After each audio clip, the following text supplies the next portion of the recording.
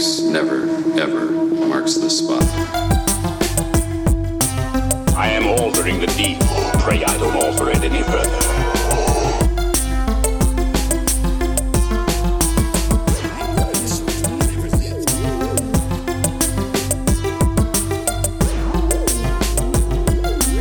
What's your favorite scary movie?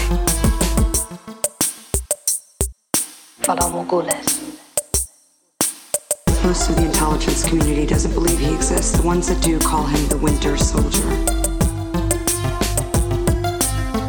I'm Batman. Dracarys. Hello, everyone, and welcome to this week's episode of the Top 5 Report, the only podcast you can listen to while frozen in carbonite.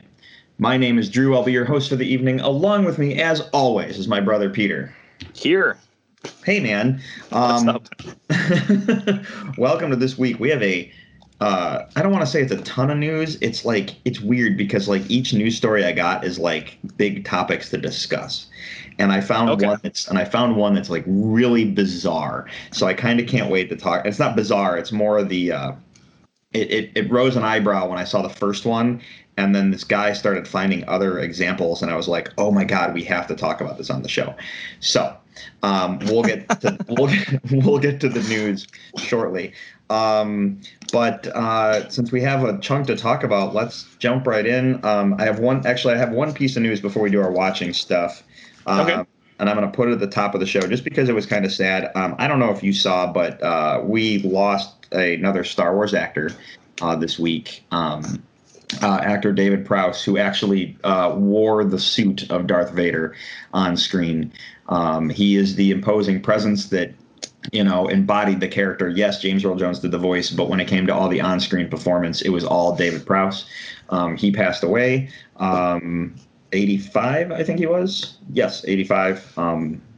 Just old age. I don't think it was COVID related. That really wasn't a part of the story, so I don't think so. But I had a pleasure to meet him back in the day. He was that's awesome. Really nice guy. I got to shake hands with the Dark Lord himself. He signed a couple things for me, but some of these original actors are getting old, and I just wanted to say, may the force be with you. And that's a character that has been cherished for so long. It's probably the most iconic film villain of all time. So yeah, absolutely. It was really sad to see him go. It really surprised me, but I'm just glad we were able to enjoy his amazing portrayal of Darth Vader. And then outside of that, I never got the chance to meet him at a convention or anything, but I had heard some podcast interviews with him and stuff, and I actually always appreciated kind of the general vibe I got from the guy was he kind of had this sort of straightforward, no BS attitude in some of the interviews I heard, and I definitely really appreciated that. So, just overall, just sad to see him go for sure. Sure. All right. Well, David, may the force be with you, and it was a pleasure to meet you when I got the chance. Peter, what are we watching? What are we reading? Let's get this going. Yeah, so I had a couple things. The first thing I wanted to mention is Christmas Chronicles 2 dropped on Netflix. Have you checked this out yet? No. How about this? Let me go first in the watching category. Because I know normally I make you go first, but let me cut to the chase real quick. That's fine. I watched The Mandalorian this week. Well, yeah, so did I. Multiple times. So okay, nice. So that is all I watched because I kind of went into a Star Wars lore obsession deep dive, and then when you throw work and stuff in the mix, you didn't have a lot of time for much else. So I wanted to watch something else, which I will have a review for next week because it's something I'm actually excited to see. So I just have The Mandalorian on my plate, but we have some stuff to discuss in terms of that anyway. So if you watch that, save that for the end of yours, but go ahead. Oh, yeah, no problem. No, I was just going to say Christmas Chronicles 2 just dropped, and we watched it the other night, and it's a sequel. It's one of those things where it's a sequel. I'll say this: if you liked the first one, definitely check out this movie. It's definitely a satisfactory sequel to the first one. You can tell the budget definitely went up for this movie, and the action scenes are really, really good. Like the action scenes, they just stepped up a notch. I don't know if it's as good as the first one, just from a story aspect, and I don't know if it even feels as Christmassy. But either way, I had a fun time with it. The movie tells the story of Belsnickel, which is like an elf who is part of the North Pole, and he was exiled from the North Pole, and he kind of becomes the villain for the whole thing. And the actor who plays Belsnickel is the kid from Deadpool 2 who plays, I can't remember his character name, but he's the kid who can like shoot fire and stuff like that. He's the villain. But no, I was just going to say Belsnickel, I know Belsnickel is an actual piece of Christmas folklore because Dwight talks about Belsnickel on The Office. And I think it's like kind of the German version of Krampus or something like that, which this movie didn't really go too in depth about any of the folklore of it. So I was a little bit disappointed with that. Did you see Krampus? Oh yeah. The actual Krampus movie. Yeah, I saw that. That was definitely a good time. Why, have you seen it? Yeah, I have. Yeah. Nice. I didn't know if you had anything specific to say about it. Well, no, you mentioned Krampus, so my thought was, had you seen it? Oh yeah. I actually, like, Krampus really surprised me, and I ended up really, really enjoying it. Yeah, for sure, definitely. So, like, really, like, way more than I thought I was going to. So, so the only other things I was going to say about Christmas Chronicles is, you know how in the first movie there's a really weird musical sequence, like, halfway through? Yeah, in the first one, and it's yeah. Okay. They have another one in this movie that's probably less weird, but it's still weird that there's like a musical sing along in the middle of this one. So I just thought that was funny because you seemed like Drew. You seemed kind of like you were weirded out from it the first time around. Remember when I mentioned a couple weeks ago that there's always a part that sometimes there's a part in a Disney movie that doesn't feel like it should fit in the movie? That's the part in this. I'm like, what? Yeah. But I mean, they were making a Christmas movie and having some fun, so you can't really fault them for wanting to do something weird and goofy. So yeah. Well, I'm just saying there is a scene like that to look forward to in this new Christmas Chronicles movie. And the other thing I wanted to mention is this movie has the weirdest ending I've ever seen. And it's one of those things where I think they were going for this weird, like, esoteric, heartfelt ending. But it's like there's this really weird bit of Christmas magic at the end, which is it's one of the most weird random endings to a movie I've ever seen. And I don't want to spoil it, so I'll just leave it at that. So I'm hoping you watch it as well, and you're just as weirded out as I was by the ending. And it's not like a bad ending. It's not like it has a bad vibe to it or anything. It's just very weird the way that the movie ends. And then the other thing I watched besides Mandalorian is I actually did get a chance to finish Queen's Gambit this past week.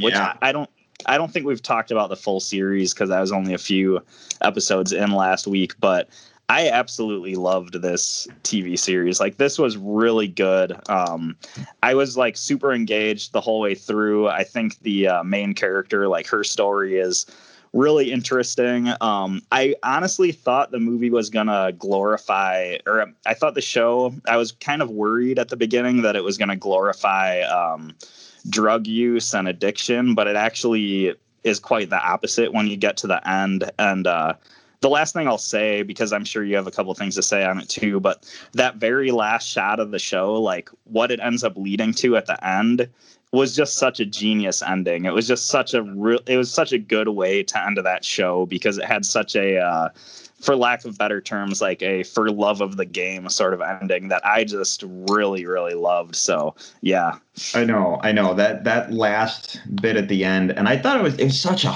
like, I don't want to say heartfelt, but it was just this moment of, like, like she's literally on the top of the world, but ultimately she just loves the game. And there's that moment, I want to say, it's like the second to last episode where Benny Watts is talking about how she's getting bored with the game, and like, you know, you're not happy unless you're beating the best, and like you're not happy until you can win them all and all that stuff. And he's like, you're getting bored, and you're getting bored because you can beat everyone. It's not a challenge for you. And you know, when you get to the end and she gets out of it, she tells the limo driver to pull over, and she just walks up to the old men in the park playing chess, and you're just like, God, that's cool. You know what I mean? And absolutely, it's just this really cool, like, warming moment. But yeah, and that they said limited series, so I worry that they'll try and give it a second season. Right.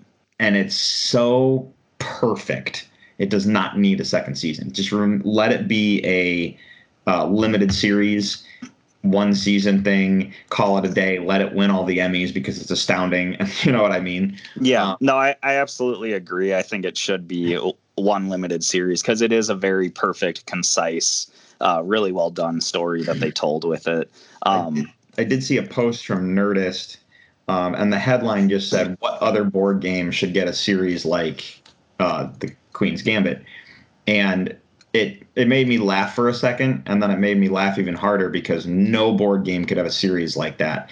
There is no game like chess in terms of competition, the way chess is with the Chess Federation, the way chess is considered an actual sport in this world, the way chess is handled as a game and has been handled for centuries.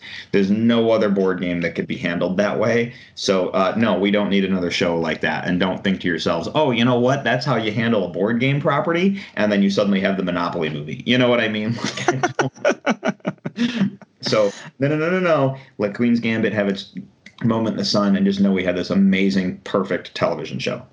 Yeah, I mean, if they did tackle another game, I think it would be best if it's a game like poker or, different games that they actually do have national championships and could be built up the same way. You know, we're not watching the Monopoly World Championship, although that could be on some ESPN offshoot channel, and I just don't know about it. It's on ESPN 8 The Ocho. So exactly.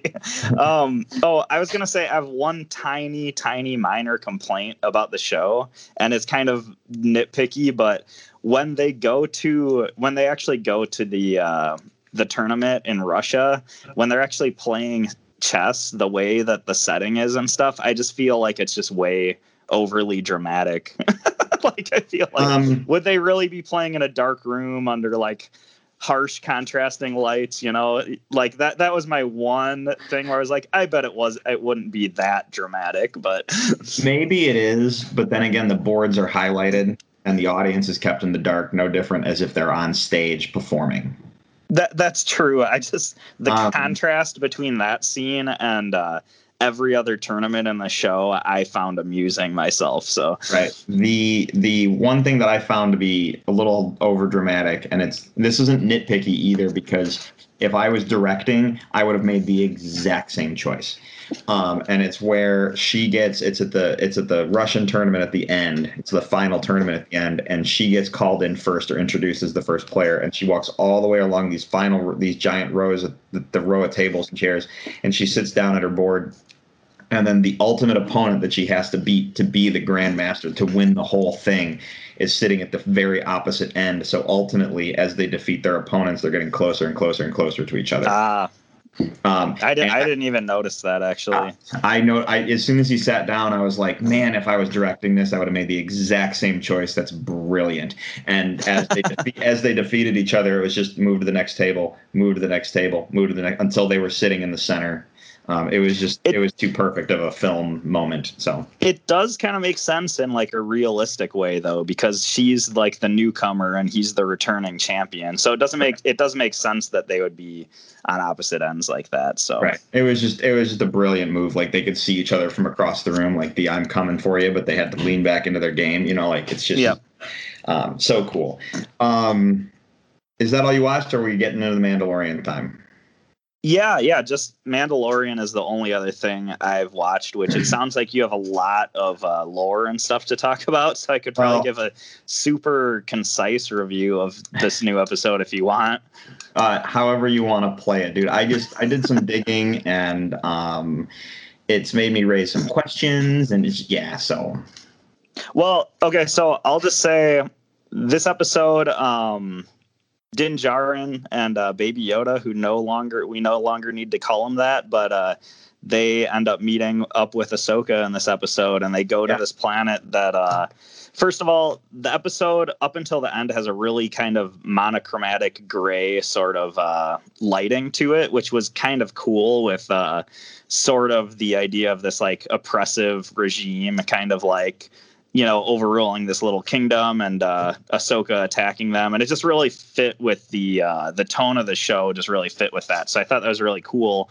But also all the battle scenes with Ahsoka were just super badass because, first of all, we haven't seen like much lightsaber fights at all, like really at all in the show. So it was just kind of really fun to experience some Jedi stuff, but also like the way the fight scenes were, they were all sort of more these slow sort of in the dark, in the shadows, sort of stalking your enemies and killing them sort of fight scenes. And I actually really, really enjoyed that because that's like a really cool kind of fight scene that we don't really see in Star Wars a lot.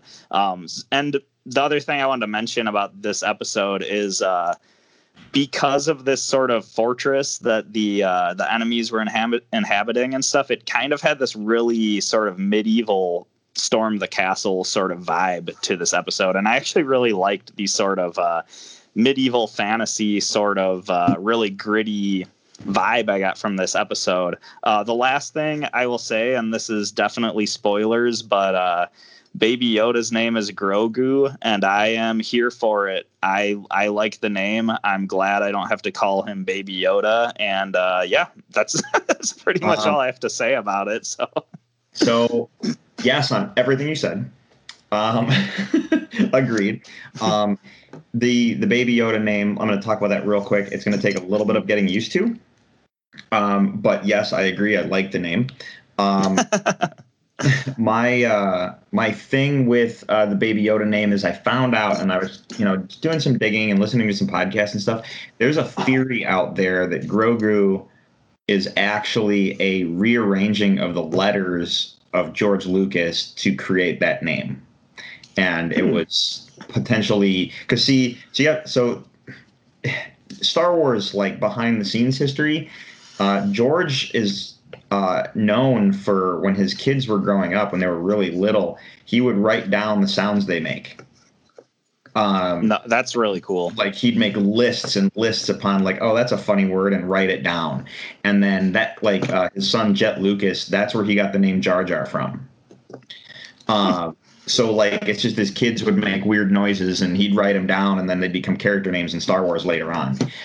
So the real question is did Grogu was it a sound that his kids made and was on the list of stuff that Lucasfilm just had, and they were like, oh, that's interesting? Or is it from George's list of stuff, and George is the one that actually named Baby Yoda when they were on set?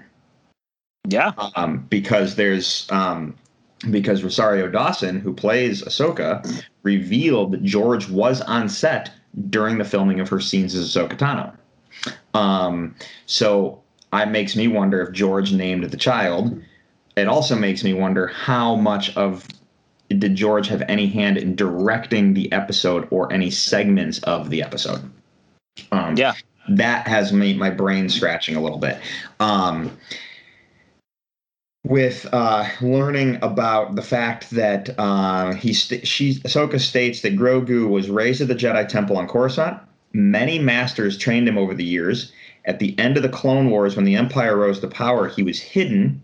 Someone took him from the temple, and his memory becomes dark at that point. Okay, so let's talk about this real quick. That means the child was in the temple during Order 66. Yeah, I definitely caught that too. Someone got him out. Mhm. Okay. Someone, and I don't know, and it makes me, I haven't turned on episode 3 yet, but someone posted a picture of, man, I totally missed Baby Yoda in that Anakin lightsaber scene. And it's a scene right before he slaughters the younglings, and it's got a picture, and Baby Yoda's like peeking out from behind a chair. But it's such a well done photo. It's like, did I always miss that? You know what I mean? So someone got him out. Who got him out? Who were the masters that he trained? Who trained him? How old was he at the temple? Because could he talk before? And the reason he doesn't talk now is because of all the shock and the stuff that he's been through from Order 66 to now. There's a lot of questions there, and I know we'll learn. But a big one is that there's a theory that when Din Djarin takes Grogu to that Tython. I think the Tython. Yeah, the planet where he's supposed to put it on like the Seeing Rock or something like that, and he'll get joined with his Jedi Master. Yeah. There's a big theory that Luke Skywalker will be the Jedi that trains him, and we'll get to see Luke Skywalker, a younger Luke Skywalker before Episode 7. That's huge if that were to happen. The theory that I saw online, and we talk about fan theories on occasion and that kind of stuff, but the theory that made me really excited because of how simple it is and how perfectly put together it was, and this is a fan theory, and I'm going to say that again, this is a fan theory. We love fan theories on this show, by the way. We do, but this is so simple, and whoever came up with this should be writing Star Wars. At the beginning of this season, we got teased that Boba Fett's still alive. There's the fan theory out there that Mace Windu survived because he only got his arms cut off, but you never saw like what happened after he fell out the window. Is that Mace Windu is still out there somewhere? What if when they get Grogu to Tython, it's Mace Windu that comes out and greets the child? That's the Jedi he goes and sees. And then Boba Fett, because we know there's a tracker on the Razor Crest, has been tracking the Razor Crest the whole time and kills Mace Windu in revenge for his father's death from Episode 2. Ooh, that's really cool. I like that. Are you freaking kidding me? It ties everything together. And I was like, that's insane. So here's the thing. That is a rumor. It is a fan theory. There's no solidness to it. It's just such a cool speculation that it's just too cool to like have something like that happen. So yeah, I was gonna say I really like the whole question of who got Grogu out of the Jedi Temple, but because I was kind of thinking like, is there another Jedi who's still alive that we don't know about, and think of the possibilities. But honestly, I can't think of anything as cool as that Mace Windu thing you just said. So right. Okay. Final quibble of the show. Rosario Dawson was absolutely fantastic as Ahsoka. Oh wait, hold on. Let me come back to this real quick. Okay. We got to see that Beskar can deflect a lightsaber. Yeah, that was crazy. That makes the fact of Beskar being such a valuable mineral, especially to the Mandalorians who were trying to combat the Jedi in their past. Okay. Rosario Dawson was absolutely phenomenal as Ahsoka. However, I am going to go back to what I said before when we found out about this casting. I do not understand why it's not Ashley Eckstein. The thing that threw me off the most is that it was Rosario Dawson's physical voice and not Ashley's voice. Mm-hmm. Rosario Dawson did not do anything in that show that Ashley Eckstein could not have done. It should have been Ashley. And I stand by that. I do not understand. Rosario Dawson's a great actress. She did a great job. I'm okay with it, but it's never going to sit right with me because it is not Ashley Eckstein, and Ashley Eckstein is Ahsoka, period. Ashley, I know you're listening. I got your back. You should be on the show. So that is all I'm going to say about that. It was just I was like, oh yes, we see Ahsoka, and then when she started talking, I was like, this should be Ashley and not Rosario Dawson. So, yeah, Well said. Can't argue that at all. We're going to have tons of more Mandalorian, so we're just going to jump straight to the news if everyone's ready to go. Yep, good? Yeah, let's do it. Okay, so first off, Universal's Super Nintendo World in Tokyo is about to be released. Did you hear about that? Do you remember this? I feel like I heard about this years ago, to be honest. But I know. It sounds awesome. Tokyo's building a Nintendo theme park, and they released images on the internet. I got to check this out. For what the park's going to look like. It looks phenomenal. I was like, who's going to want to go to this thing? I want to go to this thing. It looks amazing. They do, and the thing that really caught my attention is there is a Mario Kart ride.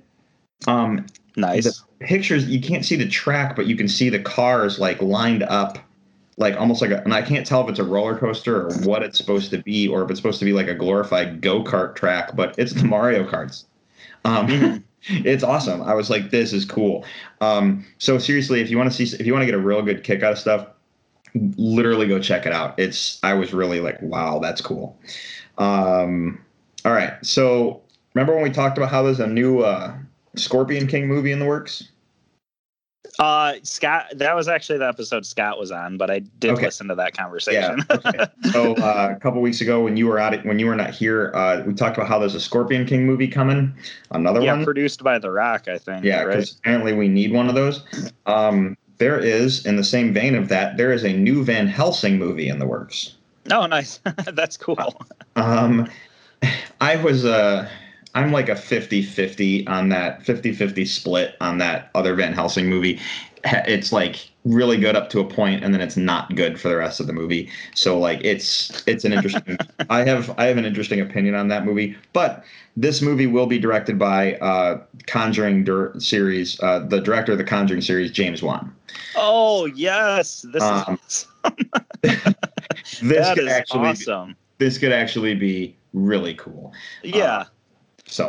Well, because I'll admit I like Van Helsing, but I like it more because of the setting and the characters in it and the potential the movie had. I admit it's not the greatest movie. I just think there's aspects of it that are fun to watch. But if you have James Wan, who did an awesome job in when he directed Aquaman, as far as just world building and just imaginative, awesome action set pieces, and then just thinking of his work he's done with Conjuring, he's the perfect director to do a new Van Helsing. And besides that, just the fact that Universal is still, because I'm assuming Universal is still has the movie rights to Van Helsing. So the fact that they're still doing at least attempts of modern movies with, their classic characters, I'm really on board with this. So that's really exciting news. Yeah, I think so. I thought that was really cool. All right. Did you hear about the weird monolith that appeared in Utah? Yeah. Okay. If you didn't hear about this, there's a movie called 2001: A Space Odyssey, and at the beginning of the movie, is that this at the beginning of the movie? Yeah, it's basically one of those science fiction movies that set everything in motion, and eventually it was one of the inspirations for George Lucas to go, ooh, I could totally do this now, kind of thing, for the original Star Wars. But 2001: Space Odyssey has this thing at the beginning of the movie where there's this weird metal object in the desert, and this monkey walks up to it and that kind of stuff. It's this weird like alien kind of moment, like there's other beings out there. A monolith very similar to that randomly showed up in Utah. And it's and when you look at it, some people said it is human made because there's some human made rivets in it. That doesn't necessarily mean it's human made. But the thing that makes it even weirder is that it randomly disappeared just as randomly as it showed up. So it just raises the questions, are we really alone, I guess? So I heard that there's another one of these that showed up in, I think it was somewhere in Europe or something like that. And I honestly, when I heard of the first one, I was ready to get on board with this is either some sort of alien thing, or it's it's coming up from an underground Illuminati bunker or something like that. I was all set to get into the conspiracy stuff aspects of it, but somebody said online, which I think is probably the most plausible like reason why this monolith appeared is that some artist is putting these monoliths up across the earth, and is just having a really good time watching people's reactions to these monolith art installations he's putting up. But with that being said, it is 2020, so if shit's gonna hit the fan with some weird alien monolith event, I wouldn't be surprised if it did this year. So yeah. All right, so let's talk some comic book stuff real quick. One of them is pretty straightforward, and the other one is the bizarre story that I've been watching unfold over the internet that I think is like skirting under everybody's noses. Okay. So let's talk about this real quick. All right, so we talked about the Hawkeye show coming to Disney Plus at some point. Haley Steinfeld will be playing. What's her name? I'm drawing a complete blank. Bishop. Kate Bishop? Kate Bishop, yes, Okay. Kate Bishop. Haley Steinfeld is playing Kate Bishop. There is set photos of them actually in action, like running down the stairs of like a subway. She's with Jeremy Renner, and so it's kind of confirmed that yes, it's a thing as opposed to like the rumor that it was before. Yeah. But Florence Pugh from Black Widow, who plays Black Widow's sister, is going to be in the Hawkeye show. Okay, cool. Which is kind of cool because we don't know where Black Widow goes yet. And there was a talk about how the Black Widow movie is kind of a passing of the torch from Scarlett Johansson to Florence Pugh, and she becomes technically the new Black Widow or the replacement for the actor kind of thing, as we move to this new generation of Marvel franchise. So. Okay, nice. I mean, that totally makes sense. And yeah, that sounds pretty good. Florence Pugh, I've seen in a couple different movies at this point, and I've thought she's done a really good job out of everything I've seen her in. So yeah. Okay. So there is a Instagram feed that I follow called DC Comics Vault. I started following them just because they were posting some really cool like artwork from DC Comics and some really cool like DC Comics facts on occasion. They'll be like, hey, in this episode of this or this issue of this, or it's been kind of a cool like Instagram feed to follow. So I'm going to say this again is DC Comics Vault. So they're getting kind of a plug here because they discovered something that had me just completely baffled. Okay. Yeah. So do you remember the movie, the animated movie Superman Batman Public Enemies from 2009? Yeah, it's based on the Jeff Loeb Ed McGuinness run is what I was going to say, but yeah. There's a segment in the movie where Batman is in the Batwing in outer space. It's damaged. There's an issue of like oxygen and whatnot. He's like on his last breath. And then he closes his eyes, and there's a big bright light. And when he opens his eyes, it's Superman coming to save him. And he takes the Batwing and flies it down to Earth, and everyone's watching as it's coming into place. And Superman sets it down, and Batman's okay. Mm-hmm. Does that sound familiar to you at all? Yeah. Yeah. Not only is that familiar, and most people would go, "Oh, wait, that's kind of like Tony Stark sitting in the Milano, and then Captain Marvel coming and saving him, walking." So here's what's interesting. I never made that connection. Here's what's interesting is they ran the clips back to back on their Instagram page. It is shot for shot. Oh my gosh. It is shot for shot. Animated versus live action Endgame 2009 to 2019. That's messed up. Rip. And we've talked about how DC and Marvel borrow stuff each other all the time. But this is where it gets weird. So this is a situation where it's shot for shot. Superman Batman Public Enemies 2009 animated film, and then it was redone in Avengers Endgame 2019, shot for it like almost perfect. It's weird. That's why I wanted to bring up DC Comics Vault. Check out their Instagram page. It's crazy. Okay, next one. Then they said more evidence of Marvel's creative theft. Can you name these movies? It's a shot from Endgame of Captain America standing across the decimated platform of the Avengers like complex, facing off against Thanos, and you have the wreckage in the background. It's a shot. It's a recreation of the shot of Superman and Zod in the destruction of Metropolis from Man of Steel. Okay, right. I can picture that. He's got the pictures back to back, and I'm like, holy cow. Then he goes, wow, damn, Marvel even copied Batman Beyond. Batman Beyond is a cartoon from the Batman animated series, the Bruce Timm era, from 1999 to 2001 is when it ran. There is a shot of Bruce and Terry McGinnis's mom having a cup of coffee, looking over the back of a couch as Terry McGinnis walks in because he's going to be the new Batman. The Marvel end of this was in Civil War in 2016 when Tony Stark and Aunt May look over the back of the couch as Peter Parker walks in the room because he's going to be Spider-Man / the new Iron Man. That's crazy. Like direct copied screen grab. Then this guy posts, look at these. And it's crazy. They have a shot of, let's see here. They have the shot of Cap, Iron Man, and Thor walking out to face Thanos in Endgame, and it's a full recreation of Batman, Superman, and Wonder Woman walking out to face Doomsday. Then you have Superman's. This one's a little off because it's a picture of Superman getting ready to stab Doomsday with the kryptonite spear, but the glint of the light looks like the spear's on his hand. And they matched it with Tony Stark with the glove getting ready to snap, and it's like glowing because of the stones. It's almost an exact shot. Wow. Then they have the Lois Lane kissing the dead Superman, matched with the Pepper Potts kissing the dead Tony Stark.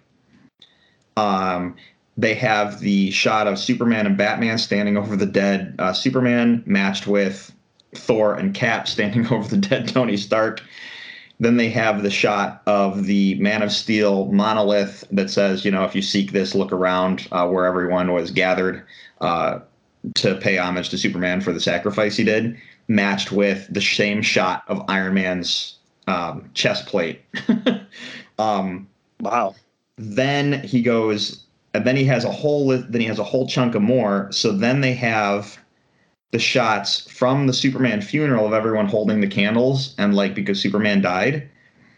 And then you have the Endgame funeral with Tony Stark where everyone's standing there because he died. You have Bruce Wayne from Batman and Superman standing off watching the funeral from afar compared to Nick Fury watching the funeral from afar. And then you have Bruce and Diana talking after the funeral. And then you have Scarlet Witch and whoever, and I can't remember who she was talking to at that moment, but it's like I'm saying it is shot for shot like crazy. I'm like, holy cow! And it just says, hey, look, more evidence Marvel steals from DC. But the point is the fact that all these DC movies came out first, and then Endgame was like, look at all this, and it was like they copied it page for page. That is wild. It is wild, and I've been kind of following it and completely obsessed, kind of looking at it like, this is nuts. So seriously, DC Comics Vault on Instagram, check it out. It's kind of uncanny when you see the pictures. I know it's like an audio podcast, so you can't really see what I'm talking about, but check it out. It is uncanny to see them back to back like that. And just the one that really blew my mind was the shot for shot from Public Enemies. Yeah. That was crazy because it's almost perfect.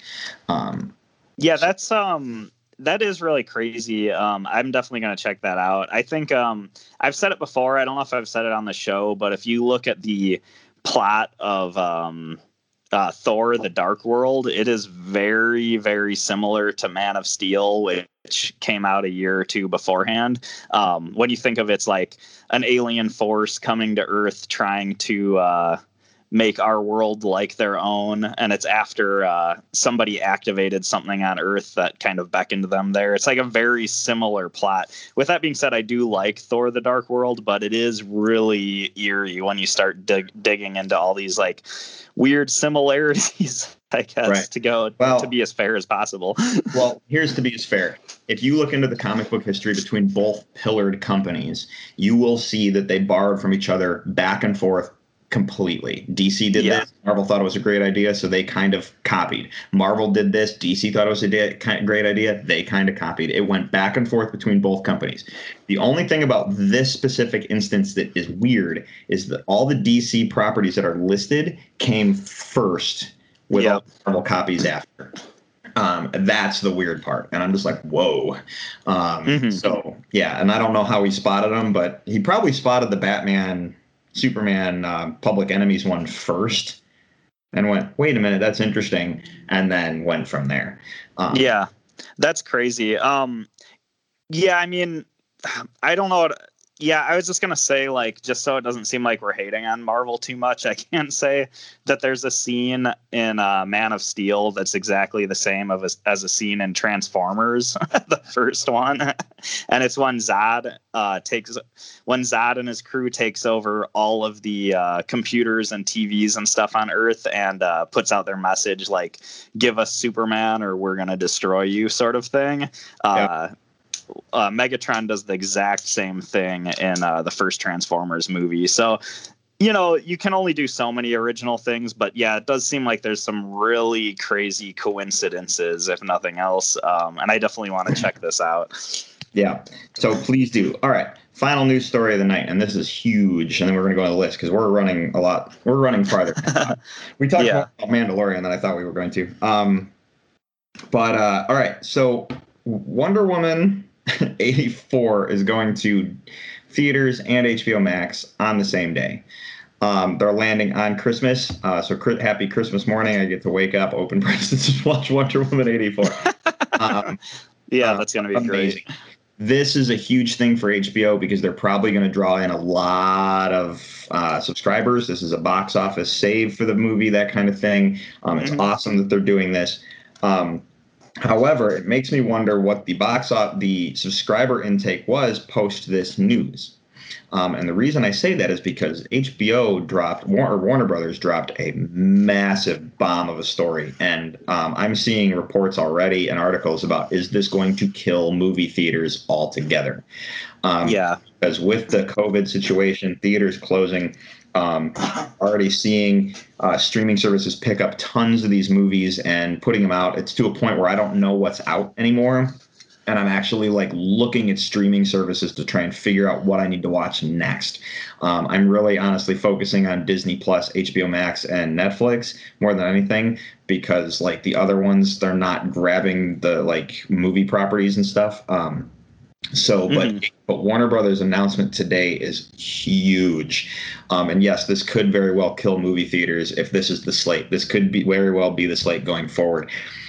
The news story is all Warner Brothers 2021 movies, the entire slate of 2021 movies from Warner Brothers will premiere on HBO Max and in theaters on the same day of release. So that means everything. So when the Suicide Squad releases in theaters, it will release on HBO Max the same day. Yeah. So whatever they don't make in the box office, they're going to make in subscriber totals at home. There's going to be plenty of people that are going to go, I don't have to leave my house to watch this. Absolutely. You know what I mean? Like, that's what's going to happen. So I'm not going to read every title because there's some of these I don't know. But for example, Matrix 4, Dune, The Suicide Squad, Godzilla vs. King Kong, the new Mortal Kombat, Tom and Jerry, this new Space Jam movie. Let me see here. And then after that, they get into movies that the new Conjuring. I did see there's a lot of movies on the list that I really don't even know what they are. I don't know, but I just listed off some giant ones. Absolutely. Films, and I basically just have to have HBO Max to watch them. Like, that is massive. I was talking to a friend earlier, and when I brought up Space Jam, he goes, who's really going to watch the new Space Jam? And my response was, well, I am now. That's funny. It wouldn't have been a movie that I would have rushed to the theater to see, but I'll go see it now. Yeah. That really could kill theaters if more and more if more people, if more streaming services, if this makes HBO kind of like, it's going to put it as a huge pillar in terms of streaming services now.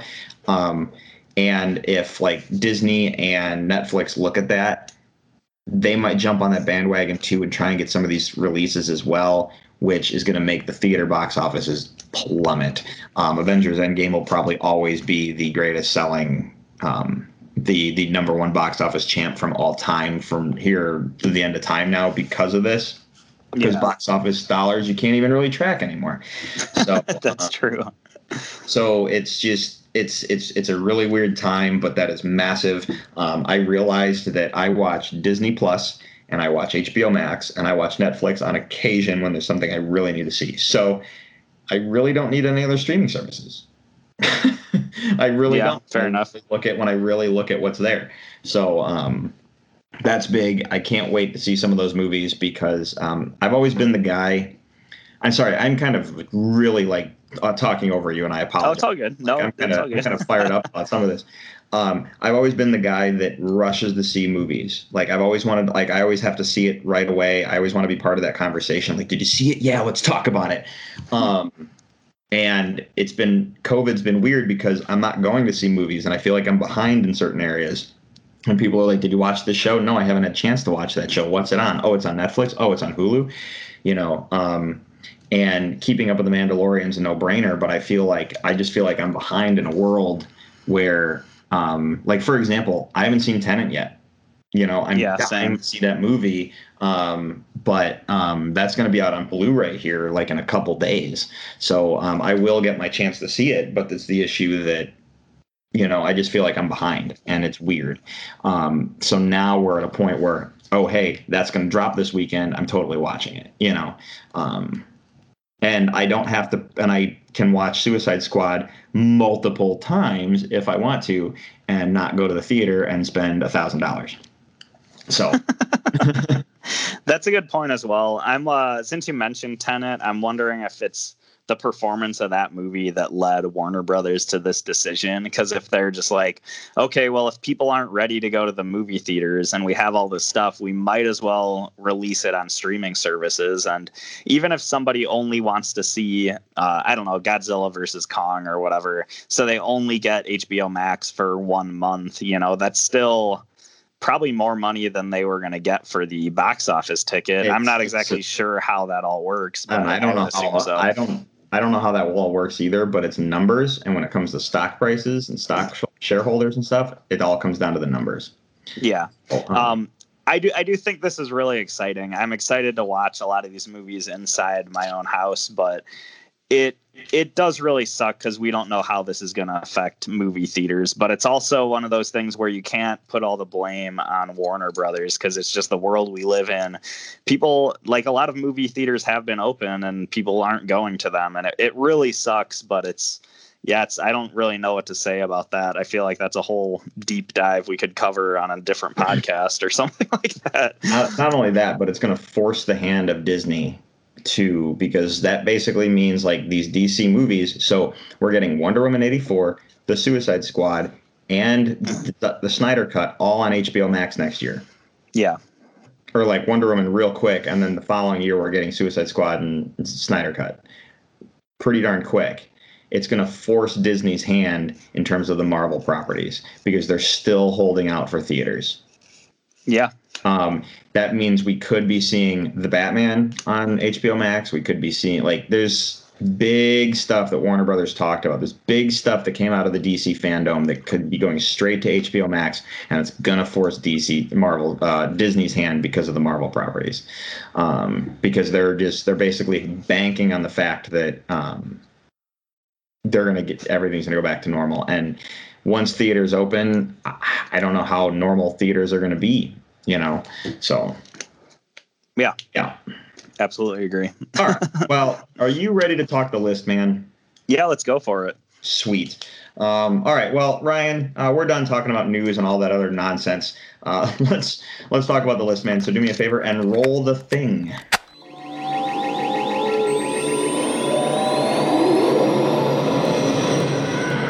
And now for the top 5. Okay, we're back. Peter, this is your list. Why don't you explain to the listeners what we're talking about tonight and why? And then I have something to add to this. So, Go ahead. Okay, yeah. So we've been doing a lot of movie lists lately. I actually had a movie list that I was going to pick for this week, but I just wanted to change it up a bit. So I thought it'd be fun to do our top 5 comic strips, specifically comics in strip form, like you would find in the newspaper. There's some web comics that have this format. It's a really fun storytelling / joke telling format, so I love to talk about it. And yeah, that's pretty much it. I do expect us to match quite a bit. Maybe not. I know I have some stuff that we probably won't, but I expect to match on 1 for sure. Okay, I'm expecting to match on like 3. So we'll see how it goes, though. But what did you want to add? Well, I wanted to add that, so kids, back in the day, there were these things called newspapers that were delivered to your house. Oh, yeah, good point. and in the newspapers, there was a sports section and a finance section and a business section and like I think a fashion section, maybe. I don't know. And then your main headline, it was basically the source of news. There's arts content. and entertainment, I think, was maybe where the fashion stuff went. I'm not really sure, but and there was a weather section and all that stuff. And there was a section called the funnies, or what people referred to as the funnies, and it was a strip comic form. Basically, the idea was, let me give you an example. So there was a Spider-Man comic strip in the newspaper. A comic strip in the newspaper was usually about 1 to 3 panels of a comic. So you would read your 3 panels of Spider-Man, and you would have to wait a whole day for the paper to get to your house so you could read the next 3 panels of Spider-Man. So you're literally reading through a story like 2 seconds at a time. I know, and you had like a whole 24 hours to wait for the exciting conclusion to Spider-Man. And you gotta realize some days Spider-Man wouldn't even be in the Spider-Man comic. That those 3 panels would focus on what Mary Jane or Aunt May is doing or something. So you don't even get the superhero you want to read that day. So no kidding. That also being said is that some of them. So not only would you have a situation like that, but and then you get to Sunday, and Sunday would be when the comics were in color, and those usually were longer strips. So you'd get sometimes you'd get 6 panels, but they were in color and they were cool and so that's how we read comics back in the day. At least comics in the strip form. Perfect examples of those would be like Peanuts. If you're a Charlie Brown's fan, a lot of people followed Charlie Brown that way. You read 3 panels, you got a little laugh out of it, Charlie Brown, yay, and then you read Charlie Brown the next day. That's kind of how the format was. So I don't want to say anything more because a big one, so like Adventure Wise, they had the Phantom and Dick Tracy. Those were comics back in the day. Apparently there was a He-Man one, which I did not know about, and I was a He-Man kid. How did I miss out on the He-Man comic strip?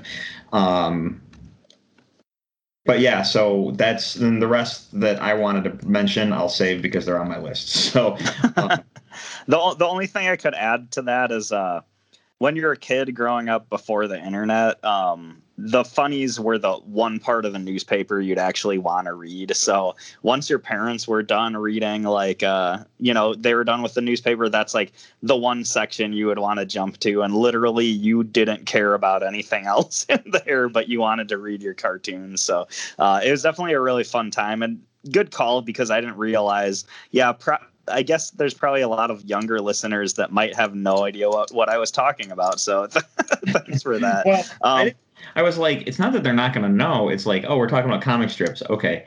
Yeah. Who actually reads a newspaper anymore? Yep. Yeah, good point. And I'll tell you, the majority, and I'll bet you anything,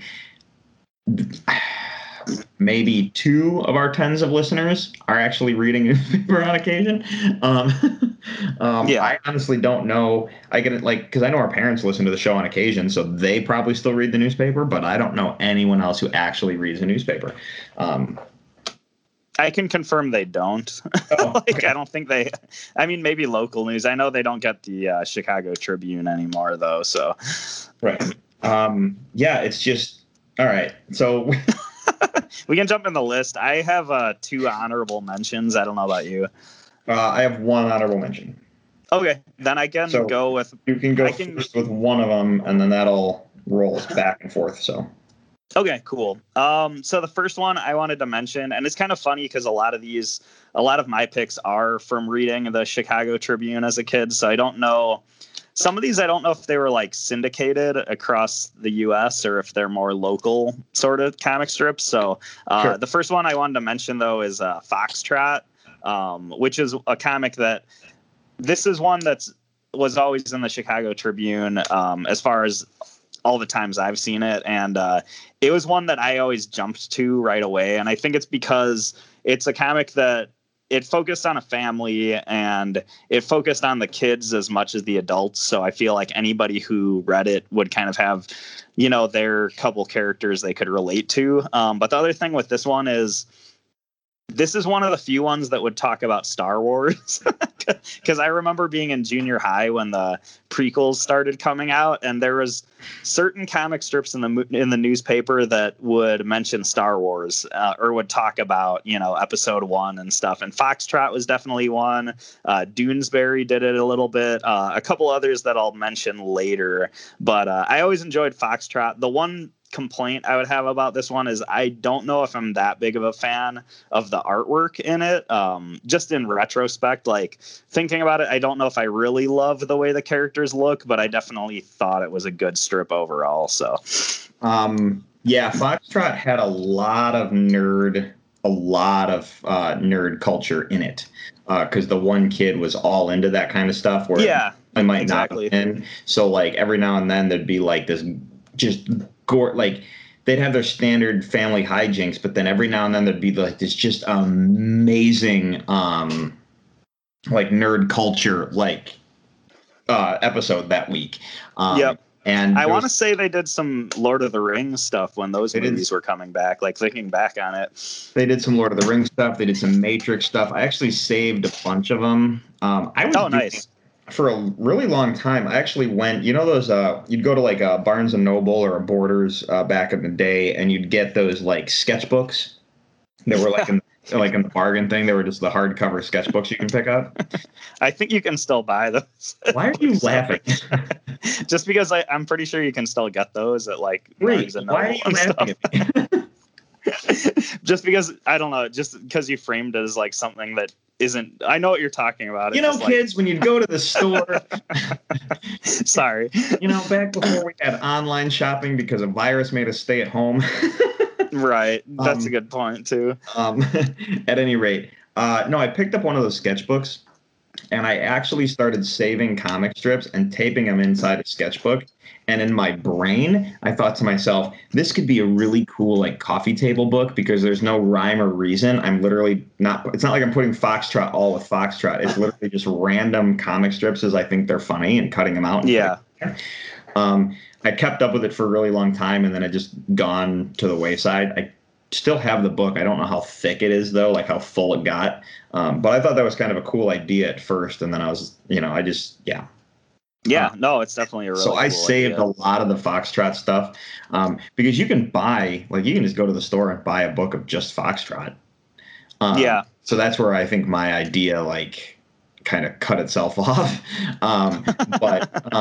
Because you could buy a book of Garfield, you could buy a book of you know what I mean? The issue was the fact that this was going to be various strips that just made me laugh, and it was just going to be random. Absolutely. But yeah, no, Foxtrot's a great comic. It's the nerd culture stuff that drew me to Foxtrot. So yeah, same here. Absolutely. What's your first honorable So my mention? first honorable mention is the reason it's an honorable mention is because I don't have a lot of experience reading it. I've read some of it, but I never read it while it was in the newspaper. I only read it because I was able to get a collected volume of the entire run I found at a Borders. It was like a $14 hardcover book, and it was the entire run of the strip, and that was Batman. Cool. So this would have been Batman in that 1966 era comic strip. And it's all if you look at the artwork, it's very predicated on the 1966 artwork and stuff. I've only read some of it, not the whole thing. But it's a cool little treasure to have on the shelf. So. That's awesome. I've admittedly not read a lot of the sort of action-based comic strips like that, just because what we were talking about before is like when you're reading it day to day, you're literally reading a few seconds of the story, and then you have to wait for the next day. But Right. yeah, that sounds really cool. And that's what I made definitely this want to check that out. That's what made this collected volume a little cooler, because it was all of it, and I'm not waiting day to day. You're just reading panel to panel to panel to panel like you would a regular comic book. Yeah. Would you say it has that sort of tongue-in-cheek 66 Batman tone, or did they try to make it more serious? A little bit of both. Okay. It still had the humor in it, but it definitely was trying to be more serious. Yeah, it probably had the humor, but then at the same time, whoever was drawing it was like, still, I'm gonna make some of these action scenes just look badass. So I can definitely understand where that comes in. Should I move into my next honorable mention? Yeah, absolutely. Okay, so the next comic I wanted to bring up is another one I read in the Tribune a lot as a kid, which was Zitz. Do you remember this one? I do remember Zitz. So Zitz is I remember it, but not as well as I could, I think. Okay. So Zitz was kind of just this comic strip about this teenage boy and his parents, and kind of the I guess like generational clash there. And there's just a lot of funny jokes about like misunderstandings that happen with like teenagers and their parents and stuff like that. And that's really what it was. Like there was every once in a while, there was like a really nerdy joke in there, or there was a, some sort of like music or pop culture joke they would get at, which I enjoyed. But one of the, I guess the biggest reason I liked this comic is I do think they really nailed that sort of parent to kid dynamic. And also like the artwork I always really enjoyed in this comic, because it's kind of sketchy and it's really stylized, but I think the artist, and I wish I would have looked up some of these artists' names, but I think the artist just really nailed sort of like this really slacker teenage sort of aesthetic with how he drew these characters. So I always just really enjoyed that. I don't have too much to say about this one otherwise, but yeah, just another one I always enjoyed. And I wish I had more to say about it, because I just don't remember the strip that well. Right. So I'm going to take your word for it. Fair enough. Are you, am I good to go on my next? Yeah, we can do the list. Yeah. The first actual pick of the night for me is Foxtrot. Oh, nice. So I don't, awesome. I don't have to say much about it because we just talked about it. But yeah, Foxtrot's a great strip just because of all the nerd culture stuff. So awesome. Yeah. It's all right, man. Go ahead. So we can go into my next one, which is also really nerdy. In the description for this list, I did mention webcomics, and the first one I did want to mention is a webcomic, and that is one that I'm sure everybody is familiar with, but I included Penny Arcade on my list. And this is one where if you look at web... I forgot about Penny Arcade, shoot, but it does not change my list. So. Okay, fair enough. Penny Arcade, I think Penny Arcade is much more than a webcomic at this point, but that kind of goes with my point, is I think it's like a really inspiring property, because in my opinion, Penny Arcade is kind of the highest you can go with a webcomic. I mean, I guess they can still like keep expanding, but they've had conventions and events and stuff that all sprang from this nerdy webcomic that they created. But I haven't read Penny Arcade in a while, but the times that I do kind of check it out, I always enjoy it. And it's usually a lot of jokes about either video games or RPGs or a lot of the trends in the gaming world. But yeah, I really like this one. I think it's inspiring. I think I mentioned when we did... I'm trying to remember. Oh, we did like the Channel Stopper episode, and I mentioned the reality series that Penny Arcade did, which was called I'm trying to remember what it was called. But anyways, they did like a competition reality show about drawing comic strips, and I loved that as well. So this is a comic strip I always enjoy, even though I don't read it all the time. But it's also like I really enjoy the what their brand has done as a whole as well. So I definitely wanted to mention it. I don't know if you have any comments on Penny Arcade specifically, but it's definitely a great read. Because it was online, I fell off the wagon a little bit because it was the effort of going to the website on a daily basis, kind of thing. Absolutely. And it's not that it's no different than the effort of opening the newspaper, but there's something to be said about, waking up in the morning. And that's the thing about the newspaper. You wake up in the morning and it's sitting there and you just kind of read the paper real quick while you're eating your breakfast and then you go on your day. And I know we do that now with smartphones, but I find myself looking at Instagram now or Twitter or other stuff, and you get caught down a rabbit hole of other nonsense. So like sometimes web comics kind of disappear into the ethos, if you will. Yeah, absolutely. I did want to mention, I couldn't remember the reality show they did. It was called Strip Search, was the reality show that Penny Arcade did, which was like, we're going to find our next comic strip artist for our website. And they did a whole reality competition show about that, which was super cool. But yeah, we can move into your next one unless you have more to say on Penny Arcade. I do not. So my next one is Dork Tower. Nice. I don't know if I've actually read much of Dork Tower, to be honest. You should. It's fantastic. So Dork Tower comes from a website called dorktower.com, and they primarily focus, and it's basically, if you go to the website right now, it pulls up, it's the start of you have the day's issue, but then you also have like all this gaming news and stuff, because the guy who runs it, he's a big gamer. When I say gamer, I don't mean Xbox, PlayStation. I mean tabletop board gaming and card gaming and D&D and that kind of thing. So the comic is based on these guys who are all into Dungeons and Dragons and playing games and science fiction and all that stuff. This guy, he also did a lot of the artwork for the board game or the cult board game Munchkin. Okay. So I thought you were going to say Munchkin for some reason. If you've played Munchkin or know of it, the artwork for that game is it's the same artwork for this comic strip.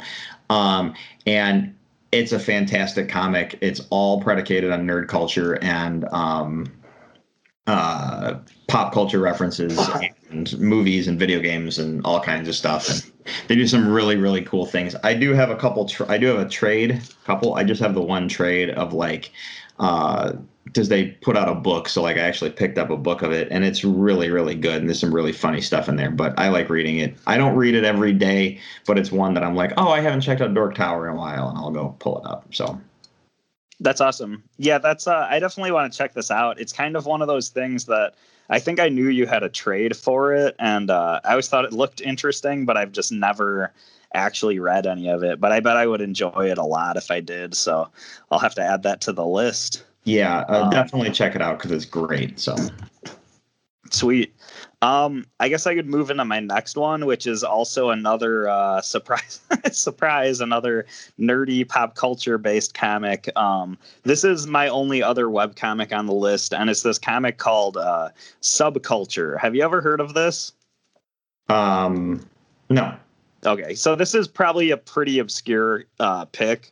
This is actually like a comic strip that I've seen being sold in like Artist Alley at like some of our local conventions and stuff. So I don't know the artist and author of this strip. I don't know where they come from, but this is a webcomic that I discovered years ago, and it was just I don't know, it was like one night, it was like a rainy day sort of thing, and I found this webcomic, and it's basically about guys who work at a comic shop and just a bunch of like nerdy pop culture jokes. But it's like anything else where it starts out and it's all just nerdy jokes, and then as you keep reading you get to know the characters more, and then even though the pop culture jokes are there throughout the whole series, there's a lot more sort of jokes and stories involved with like the interminglings of the characters' relationships with each other and stuff like that. And it was one of those things where I randomly stumbled across this webcomic online, and that night that I found it, I read through the entire thing, and it was like 100 some strips. Like, it was a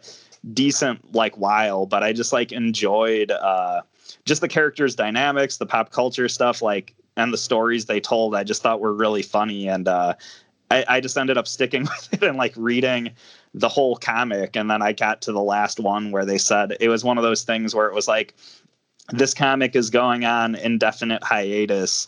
And I don't know if they ever continued after that, because I remember when I did finish reading it, I think it did kind of get to somewhat of a stopping point. Before the episode, I actually did look up Subculture because I wanted to see if you could still read it for free online. And I actually wasn't able to find it, but I did see that it's on Comixology. So you can actually buy it as like issues or as trade paperbacks on the Comixology app right now, which is pretty cool as well.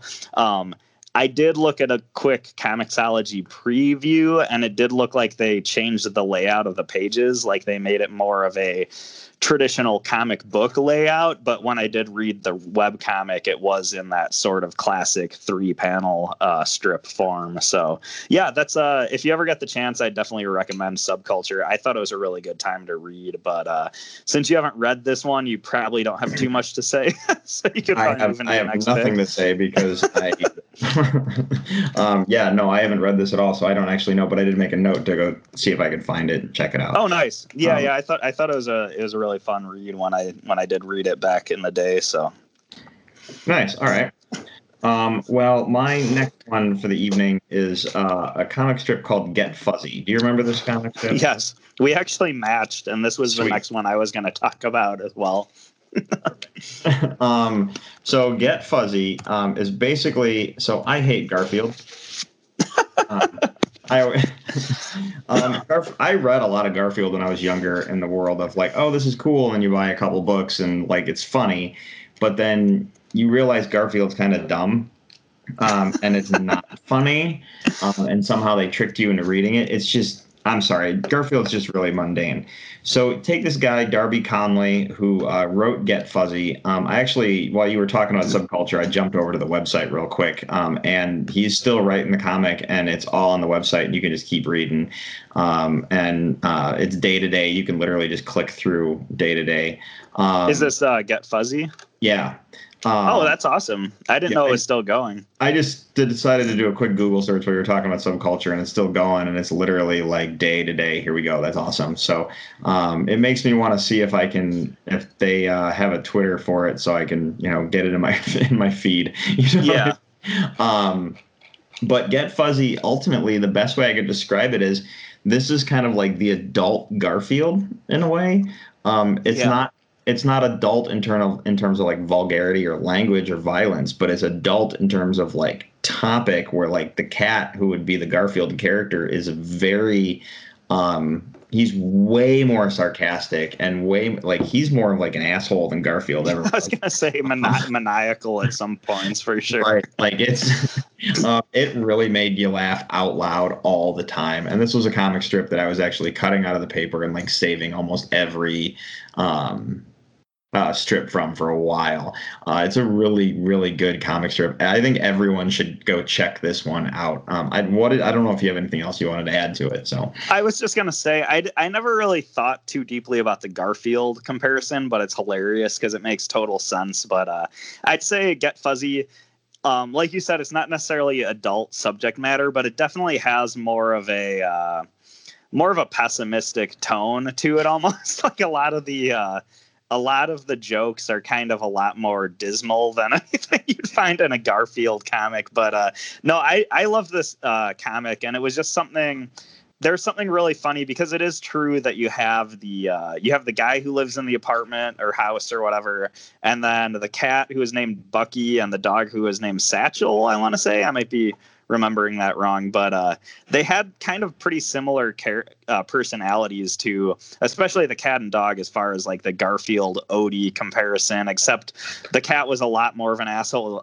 like you said, and the dog was just really stupid. But I just think, like, if you look at it as how like most cats and dogs actually act, like, the comic strip really sort of nailed that dynamic between like pet and pet owner. And I just always really enjoyed it. I can also say, like, Get Fuzzy has a very cartoony stylization to it, but it's also very detailed. Like the main character, the guy, I can't remember the human character, like what his name was, but you can see all the sort of unshaven stubble on his face. And the cat and the dog, they just had so much detail that went into the shading and the just the details of the characters. So I always really liked the artwork.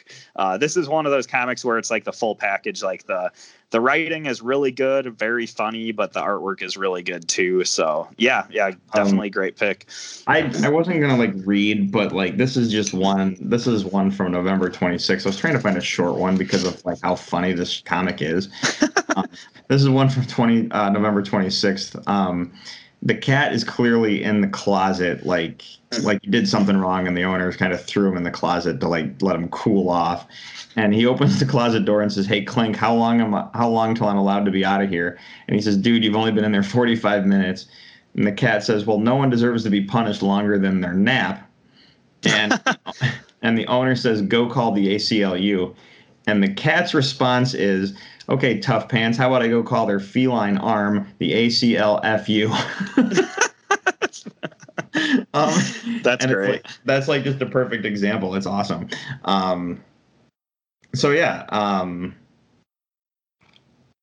It's just Get Fuzzy. It was just a great comic, and it made me laugh every single time. And this is one. Oh, sorry. I was just say they're letting me know available now. I can get their day-to-day calendar, which makes me kind of want to get one. Yeah, I was gonna say too, it was kind of cool to see. I started, like, after knowing about this comic for years, I did start to see collected editions and bookstores and stuff, and I was like, okay, that's awesome that this comic's, like, this strip is living on and stuff. And the last thing I was going to say is this comic probably doesn't get as much love as it deserves. You know, I don't hear a lot of people talk about Get Fuzzy, but it's definitely really great. So, yeah. At any rate, all right. So we talked about Get Fuzzy. What do you want to talk about next? Well, we matched, so it's back to you. Yeah. Throw it back to me. All right. So my next one is this one I absolutely love. I didn't appreciate it when I was younger, but as I got older, I loved it more and more. And I ended up picking up a couple books of it, and that's the Far Side. Oh, nice. The Far Side. Made my short list for sure. And the Far Side, this was a strange comic strip because ultimately it was one panel. Sometimes two, usually not more than that. And it was almost done in that political cartoon sense where it was a thinker, if you will. The joke was always there to make you ponder, and you're just like, oh, that's really funny. And you just see the world through a different lens in a way. That's a good way to put it, because a lot of times the joke would be like one line, like it'd be like one line of dialogue or almost like a caption, and then just the image it's paired with has like this really esoteric, like, new filter you view the world. Yeah, that was like a perfect way of putting it. But keep going. Okay, so here's an example. I'll talk about my favorite one in a second, but here's an example. There's two fish in the water under a bridge, and there's another fish, like, and it says, "We're too late, he jumped." And it looks like the fish is committing suicide and jumping off the bridge. But if you look closely at the picture, the fish just jumped out of the water. You see what I'm saying? Yeah. Okay. Like, it's just a one picture, and it just says, "We're too late, he jumped." And it's clearly like a suicide joke, but it's not, because the fish just jumped out of the water. Mm-hmm. And they just happened to be under a bridge. My favorite Far Side cartoon ever had no text to it in terms of the comic strip, because some of them didn't have text at all. Yeah.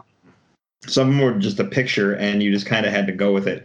My favorite one of all time is the one where you have the kid. He's got his books in his hands, and he is pushing on the door to the school, and it says "School for the Gifted." And yes, when you look at the door, it says "pull," and the kid's like pushing on it. That's my all-time favorite. And every single time I try and open a door the wrong way, I always say out loud "School for the Gifted." I do it anytime. I'm like, "Oops, School for the Gifted." My bad. Those are the greatest just pieces of art in general, is the stuff that sticks with you like after years like that. But no, this is an awesome pick. I was gonna say, and I could be wrong because I've read a lot less of The Far Side than I probably should have, but this might be the only pick that either of us has that doesn't have any reoccurring characters. Like I said, I could be wrong. There might have been reoccurring characters, but there might have been, but for the most part, it was 100% random, and you never knew what you were getting, and it was always just really bizarre stuff. So, yeah. I always loved the title of this one too, The Far Side, because it just fits with the vibe of the comic so much, and it's almost like a weird, sarcastic sort of Twilight Zone parallel they were going with the title of it. So I think it's just a perfect title for a comic strip. But yeah, definitely a great pick. Should I go into my next one? Yeah. Okay, so the next pick I wanted to go with is The Boondocks, and you might be saying. Yeah, you might be saying, like, Boondocks, is that the Adult Swim show? But a lot of people don't realize this was actually a syndicated newspaper comic strip before it was the Adult Swim show. Yeah, exactly. And this is one that I remember seeing this in the paper, and it was very jarring because it was drawn in, and I didn't even realize at the time, but it was drawn in such an anime influenced style, which really contrasted with everything else in the newspaper. But the art style always did draw me in. And another thing, like I mentioned about Foxtrot before, this is another one of the comics that talked about Star Wars a lot and talked about nerd culture a lot and stuff like that. And those jokes always drew me in. Drew, I remember, and I think you actually collected like this whole saga, but there's this really funny Boondocks sort of reoccurring storyline where one of the characters got a toy lightsaber, but he thought it was real. And it just kind of like chronicled his like travels through the town and stuff when he like tried to attack people with his lightsaber that was not real, but he thought it was and stuff. Yeah. To clarify, I didn't cut out and collect every issue of Boondocks. I specifically pulled that whole lightsaber arc because it, like, the first one you're just like, that's hysterical, but you knew it carried over. So like the next day I'm like, where's the comics? I got to pull out Boondocks, so. Absolutely. But I always really loved that one. And then I also thought like it was right around the age when I think I was the right age to start reading Boondocks because there is a lot of sort of social commentary and stuff in there. And I think when it came out, like I was like in middle school, but I think I was the right age where I started to kind of get some of this social commentary stuff. If it came out when I was younger, a lot of this stuff would have flown over my head, but I always really appreciated the social commentary in there as well.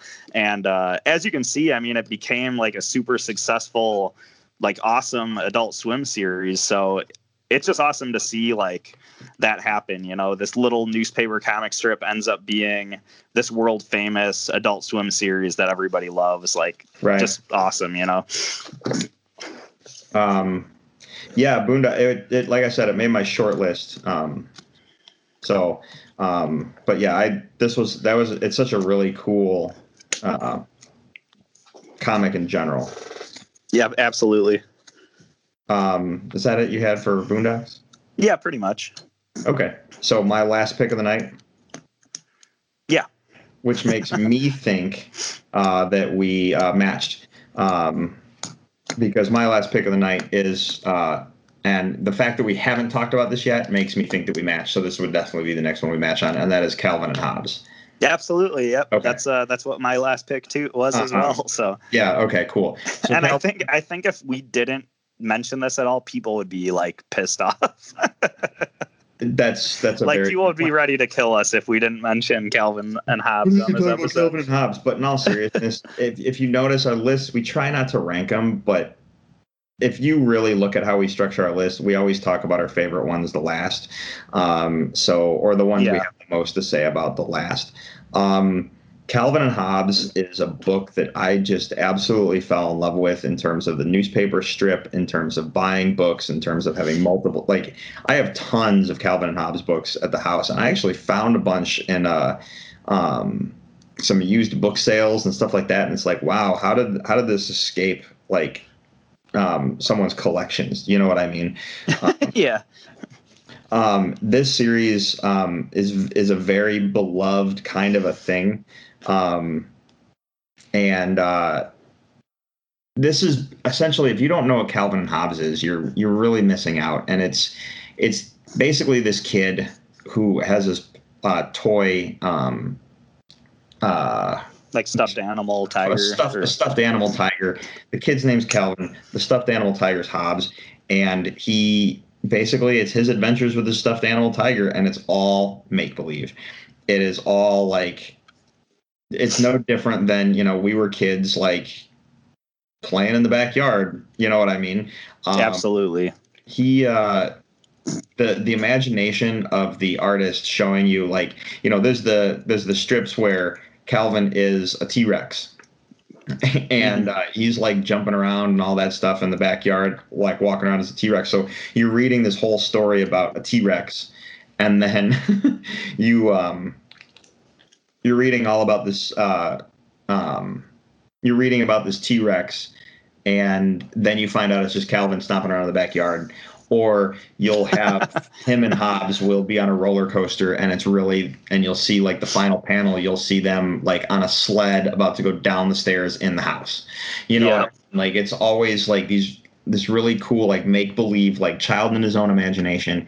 And then it becomes this like very real world thing. There is, and I don't know if you know, Peter, but you can, there is a Twitter feed specifically for Calvin and Hobbes, and it's daily Calvin and Hobbes stuff. I want to say I follow it, actually. I haven't seen any of them come up on my feed for a while, but I do think I follow that Twitter page. Okay. But yeah, definitely a good plug to throw out there. And I love it. And I saved some of them that are really great. And like, I've sent a couple to people, because like there's one where Calvin's like, I gotta go. He's like in school, and he's got his hand up. She's like, yes, Calvin. He's like, I gotta go. And she's like, okay, go. And he's like, thanks. And you see him leave, and you see him like walk into the front door of his house, and his mom's like, what are you doing home? And he's like, I had to go. That's awesome. And where you think he's got to go to the bathroom, he just had to leave school. Yeah. So it's really funny. But then you run into some really great, like, political stuff too, where let me see, because I save a couple of them when they catch my attention. Where's my Twitter? No, there it is. I'll see if I can find a couple of them that I saved, because they make me. Sometimes they're really like. Sometimes they're really like fantastical, and sometimes they're really like poignant and like. Yeah. I do like a lot of the.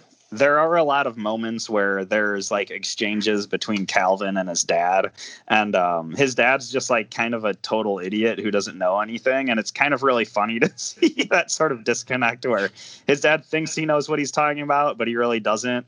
But then Calvin also thinks his dad knows what he's talking about. And, the mom's just standing like to the side, shaking her head about whatever they're talking about or whatever. Right. What was I going to say? Yeah.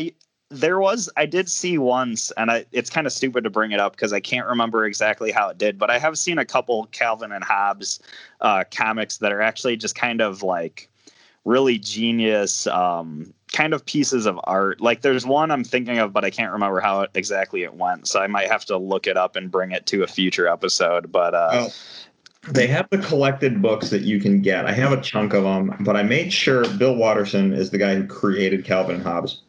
And I ended up picking up the very last book that he did called "It's a Magical World," and it's a really good read. I don't remember. I haven't read this in so long, and it's crazy that I'm not going to read it because it's kind of weird to read a comic. I know I just read the Get Fuzzy one, but it's kind of weird to read a comic and an audio podcast.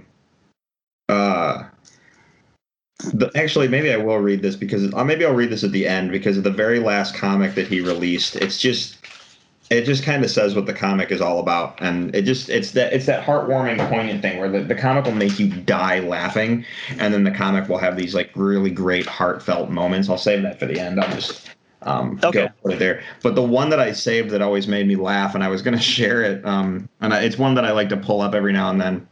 It's one that I'll pull up and send to someone if like it fits the bill kind of thing, and it's basically just Calvin sitting at a desk in school and he's taking a test.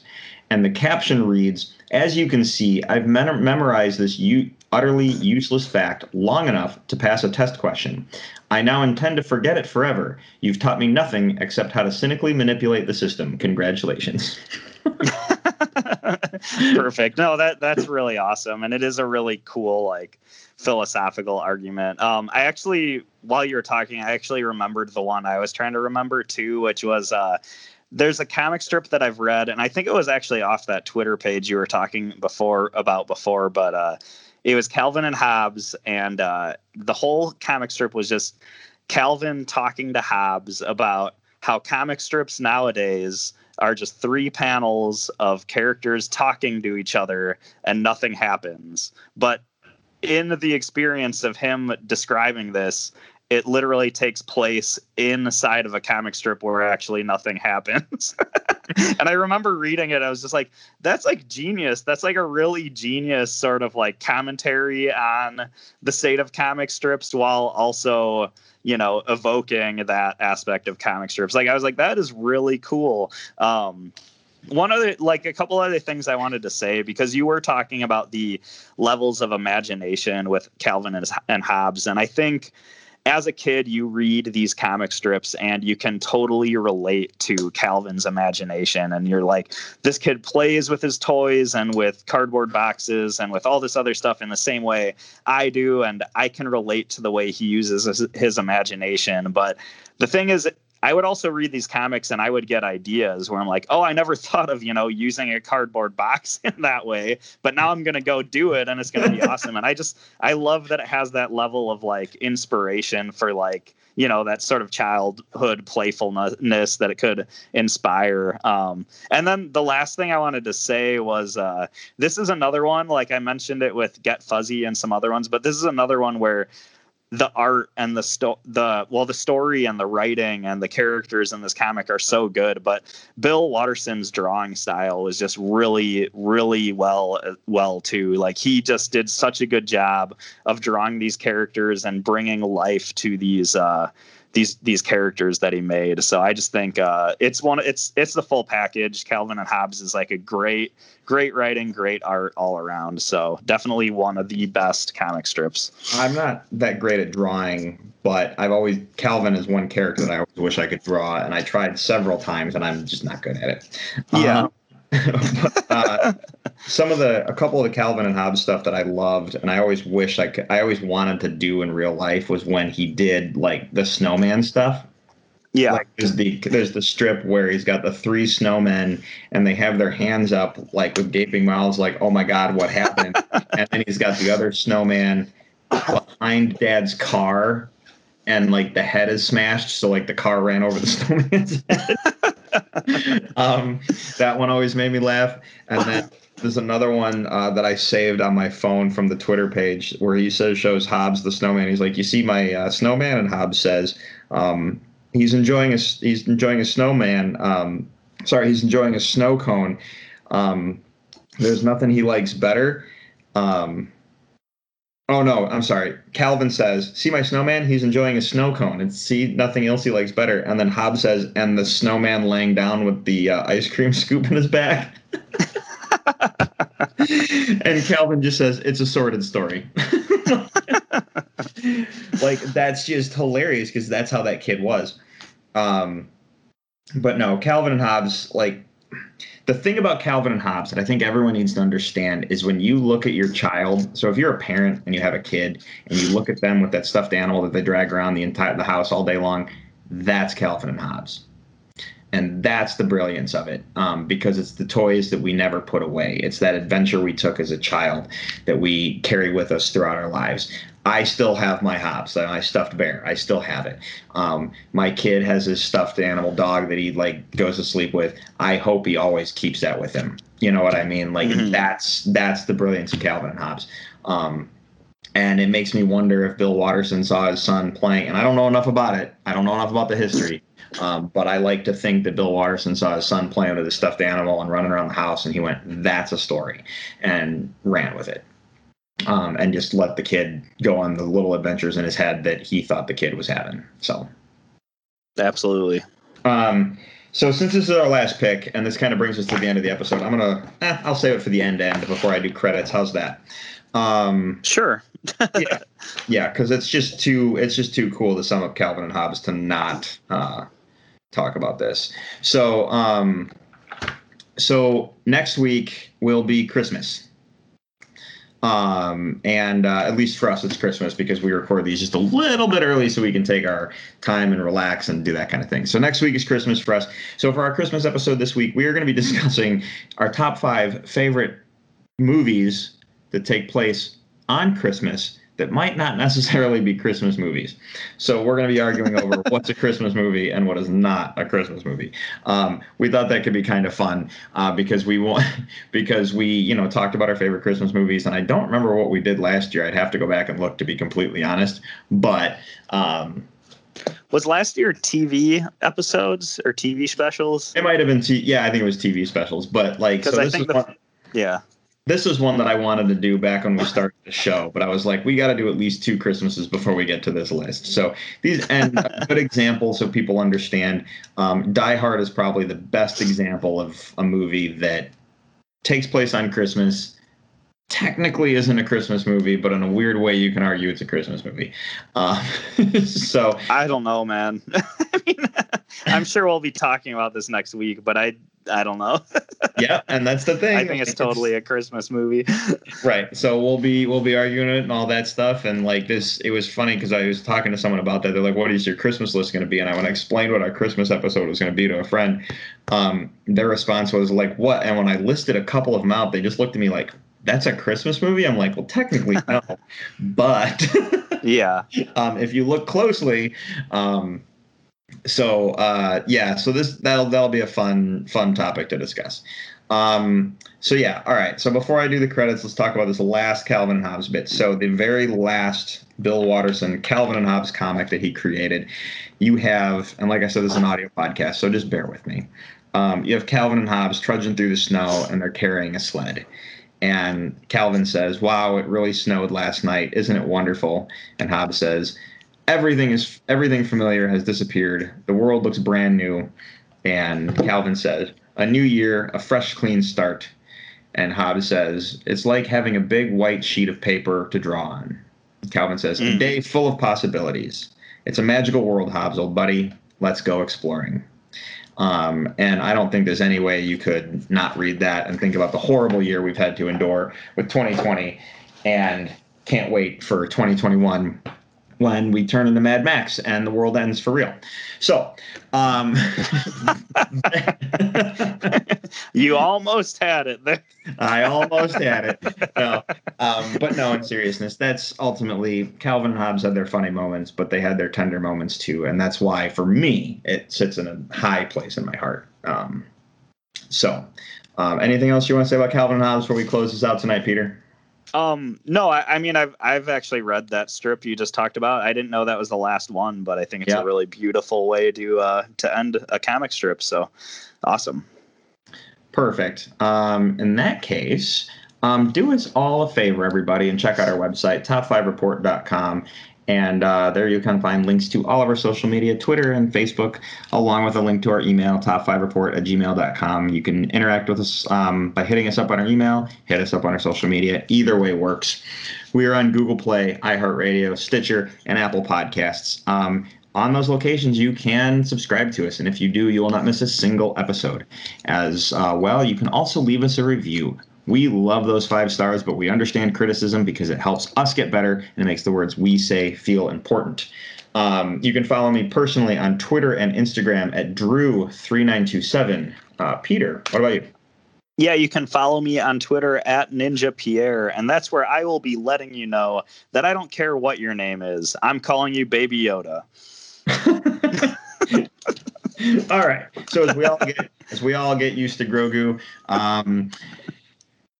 let's see where the Mandalorian takes us. For the Top 5 report, I'm Drew. I'm Peter. And see you next week. Thanks for listening, everybody.